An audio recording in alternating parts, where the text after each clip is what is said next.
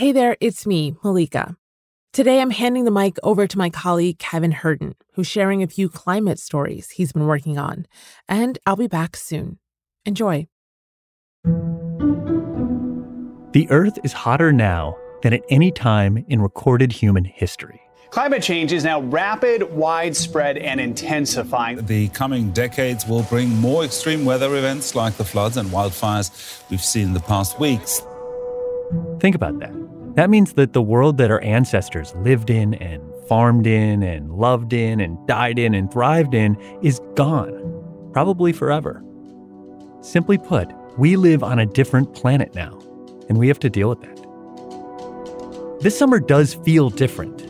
And it's possible that we'll look back at this as the moment when the world finally woke up to the reality that climate change is here now, and it's here to stay.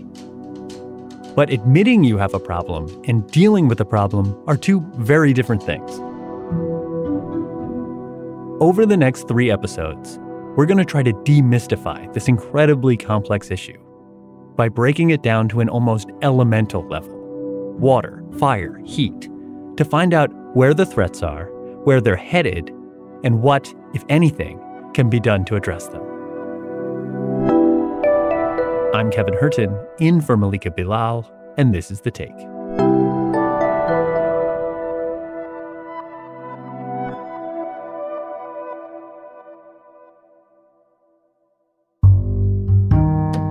I don't know about you, but the latest report from the Intergovernmental Panel on Climate Change, or IPCC, has kind of filled me with a low-grade sense of panic. The report says temperature rise could reach or exceed 1.5 degrees Celsius in the next 20 years. UN Secretary General called the findings a code red for humanity, adding that it must be a death knell for coal and fossil fuels. But as the days have passed, and I've digested more of the extraordinary findings in this report, I can't help shake this feeling that maybe I'm not panicking enough. You should certainly be freaking out, but freaking out should not paralyze you.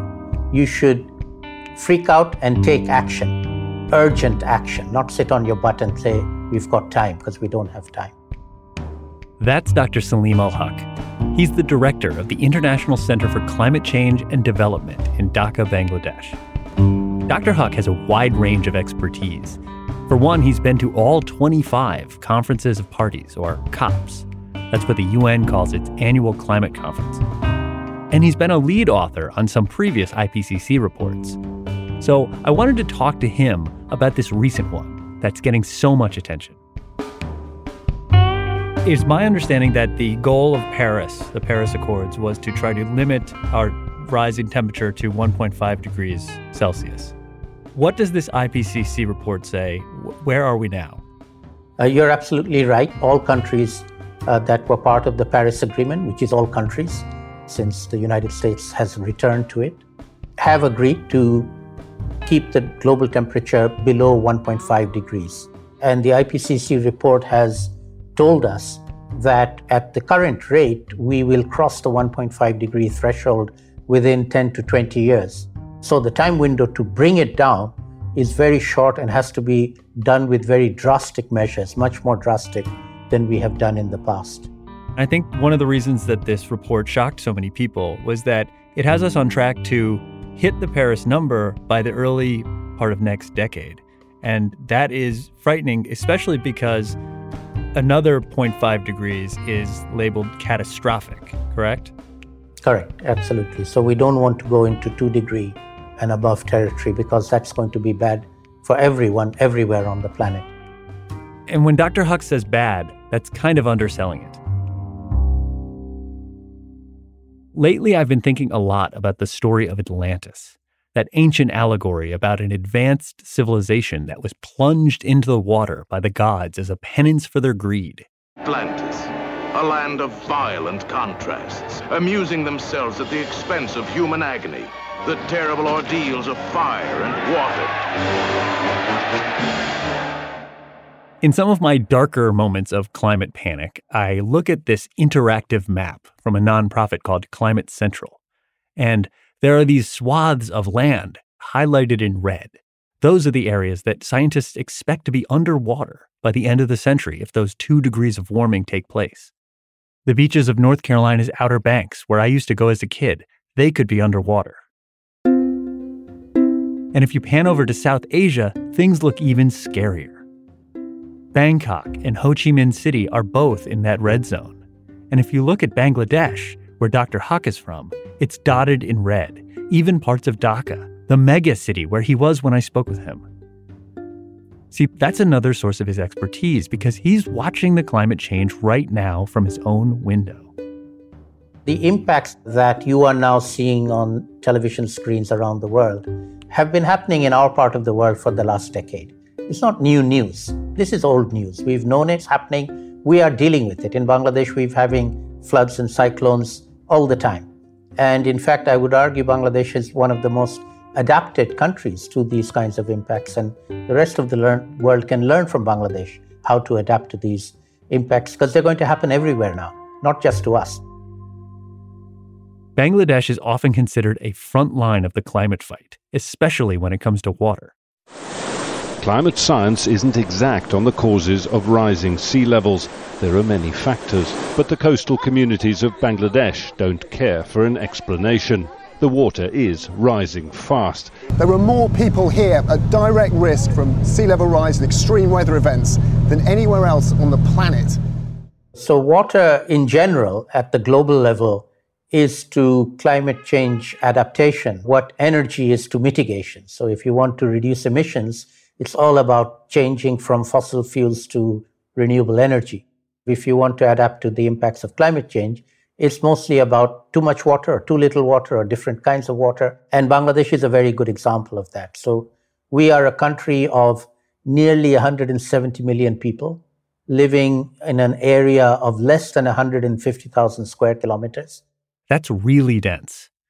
That's the kind of population density you might see in city-states like Hong Kong or Singapore, but not often in a whole country, Dr. Haq says. And we're also one of the poorest countries in the world. And at the same time, our location is on the delta of 2 of the world's biggest rivers, the Ganges and the Brahmaputra, which regularly flood. So we get floods from these rivers that come from the Himalayas. Every year they flood. Flooding is not new, it's normal. But severe flooding happens once in 20 years. But unfortunately, in the last 20 years, we've had at least 4 of them. So the 1 in 20-year flood, that used to be a very severe flood, has now become a de facto 1 in 5-year flood. With so much water everywhere, floods in Bangladesh come in all shapes and sizes. So when I said floods, we have a number of different kinds of floods. The one I mentioned was the river floods that happened during the monsoon rainy period and when the glacier ice melts. That happens in the middle of the year around June, July, August. We are in the monsoon period now. That's a regular phenomena. And Bangladesh is actually very well adapted to that. The problem is that these floods are becoming more severe and covering more areas. And then we also have floods in the northeastern part of our country, where if there's a very heavy rainfall just upstream of us in India, then the water rushes into Bangladesh in a matter of hours. These are flash floods that come in very, very fast and very difficult to prepare for them. And then another kind of flood is in the cities, the big cities like Dhaka and Chittagong, where a sudden downpour just clogs up the system. The water can't drain out. And citizens of Dhaka city have a hard time. They have to wade through knee-deep or sometimes even waist-deep water to get from their home to the office. So we have many different kinds of floods and many different kinds of water problems. At the same time, we also suffer from cyclones that come in from the Bay of Bengal. Like the super cyclone Amphan that hit Bangladesh and India last year. A massive cyclone making landfall in eastern India near Bangladesh. It's one of the most powerful storms ever recorded in the Bay of Bengal. And the IPCC report warns of more intense cyclones in the future. Fortunately, Bangladesh has a pretty advanced warning system to minimize deaths. The country evacuated 2 million people before the storm made landfall, and this was during the pandemic. So they even set up shelters with masks and hand-washing stations. But at some point, preparedness can only do so much. There are other issues to contend with, like saline water coming in from the sea. So the land has not gone underwater yet. It will in the future, but right now it's got saline. So the surface water and even groundwater has become saline. And the traditional crops that we used to grow, like the traditional varieties of rice, don't work anymore. They don't survive. Fortunately, we do have new varieties that are saline tolerant. Our scientists have developed them and they are spreading, and our farmers are using them. So we are adapting. As I said, Bangladesh is one of the fastest adapting countries to the impacts of climate change. But there are limits to adaptation. We cannot adapt to everything. The problem of water, it's so multifaceted. You're talking about sea level rise, which can cause salinity in crops. It can affect drinking water, glacier melt from the Himalayas that causes more floods, and then it causes larger typhoons. So that's 5 different downstream effects from rising temperatures and rising water. That's correct. In fact, it's actually more than that. What about the basic idea of sea level rise? Are there technologies that you're working on? I know the Dutch have been pioneers in this. Are there solutions to holding off the sea, or is at some point that going to just be a losing battle? Well, there are 2 aspects to how one does it. There's the Dutch solution, which is you build a wall, and then as the sea rises, you build the wall higher, which they are doing. They have the money, they have the technology to do that. In our case, our delta is much bigger than the Dutch delta. Mangroves are a very effective protection for people. So there are nature-based solutions that we can have, not necessarily engineering solutions. But ultimately, as I said, it's a losing battle.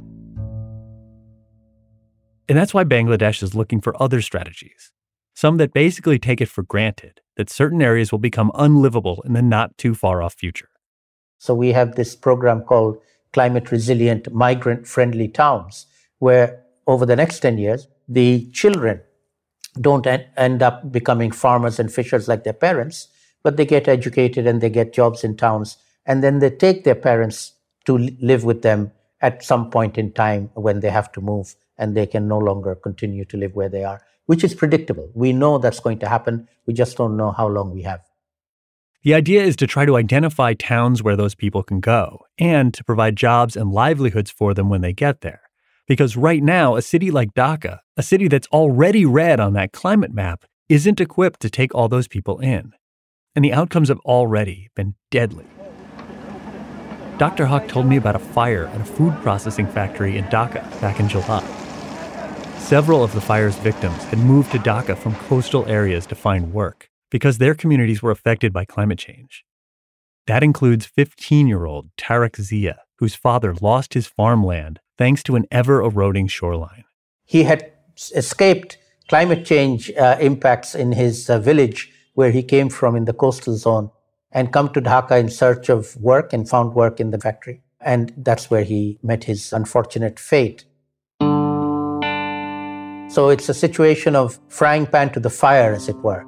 He's just one of many thousands of people that are doing that every day. They're not all climate migrants, but a good proportion of them will increasingly be climate migrants. And Dhaka city is the fastest growing megacity in the whole world. Right. We don't know how big the population is right now, anything from 15 to 20 million, depending on how you draw the line around the city. But it's bursting at the seams. And that's where these towns come in. We've identified around 20 smaller towns around the country, which we are developing into what we call climate resilient, migrant friendly towns. And if these 20 towns can take, let's say, 500,000 people each, that's 10 million people who don't end up in Dhaka city and get a life somewhere else. So migration, planned migration, enabled migration, facilitated migration becomes a second order adaptation rather than unplanned and forced displacement, which is what we see at the moment. Do you think that all countries should be making these types of arrangements, or at least be thinking about this sort of stuff? Absolutely. This is unavoidable. The more we leave it, the bigger the crisis will be when it happens. And if people in the developed countries think migration is a problem today, they ain't seen nothing yet. It's almost as if you are joining us from the future. Exactly. You're just a little bit ahead of the world, and this is all coming for the rest of us. Absolutely right. You know what? We are facing climate change today. You in the rest of the world will face it tomorrow. And you can learn a lot from us in how to tackle it. We haven't solved the problem, but we are figuring out how to tackle it and how to survive better and enable us to get through it more effectively. I think this is the summer that the world finally woke up to the scale of the problem, but I really don't think it's internalized just how much has to change to solve the problem. From your reading, what has to change to avoid that worst case scenario from the map where all those cities in Southeast Asia are underwater? What has to change is we have to start listening to the scientists who have been saying this for some time, and also listen to the younger generation. And I would point out one person in particular, Greta Thunberg from Sweden, who started warning us when she was 16 years old in school. Our house is still on fire. Your inaction is fueling the flames by the hour. And we are telling you to act as if you loved your children above all else. She is ringing the bell of emergency and saying we're not doing enough, and we aren't doing enough. And we just are ignoring her. We cannot do that anymore. So what I characterize us as having passed this threshold in the summer of 2021, in fact of July 2021 in particular, we are now living in what I call the era of loss and damage from climate change, attributable to human-induced climate change because we have raised the global temperature by well over 1 degree centigrade compared to pre-industrial. That is something we used to think will happen far in the future. It's already happening now. So what does that mean? It means every single day from now on, this is my prediction, a world record weather event, extreme event, will be broken somewhere in the world. And if you read the newspapers, you can see that happening right now as we speak. Hurricane Ida has been tearing across the United States, leaving behind chaos and destruction. Here in New York City, the National Weather Service says it issued its first ever flash flood emergency for parts of the city. The worst flooding in parts of Western Europe for several decades. Turkey has been battling its most destructive wildfires in living memory. Wildfires, heat waves, floods, cyclones, typhoons, hurricanes, they are all going to increase. And they will be not just weather-breaking events, but weather-shattering events. To give you the example of the heat dome that hit northwestern United States and Canada. In late June, the Canadian town of Lytton set a record for the highest temperature ever recorded in Canada. And the next day, it set another record. And then another the day after that. 49.6 degrees Celsius, 121 degrees Fahrenheit. 5 degrees above, not just incrementally above their previous record. And those temperatures in Lytton were followed by wildfires, which eventually destroyed the whole town. The inhabitants, who are mostly indigenous Canadians, by the way, First Nations, have lost their homes. They have become climate migrants. So don't think of Bangladesh when you think of climate migrants. Think of your own citizens.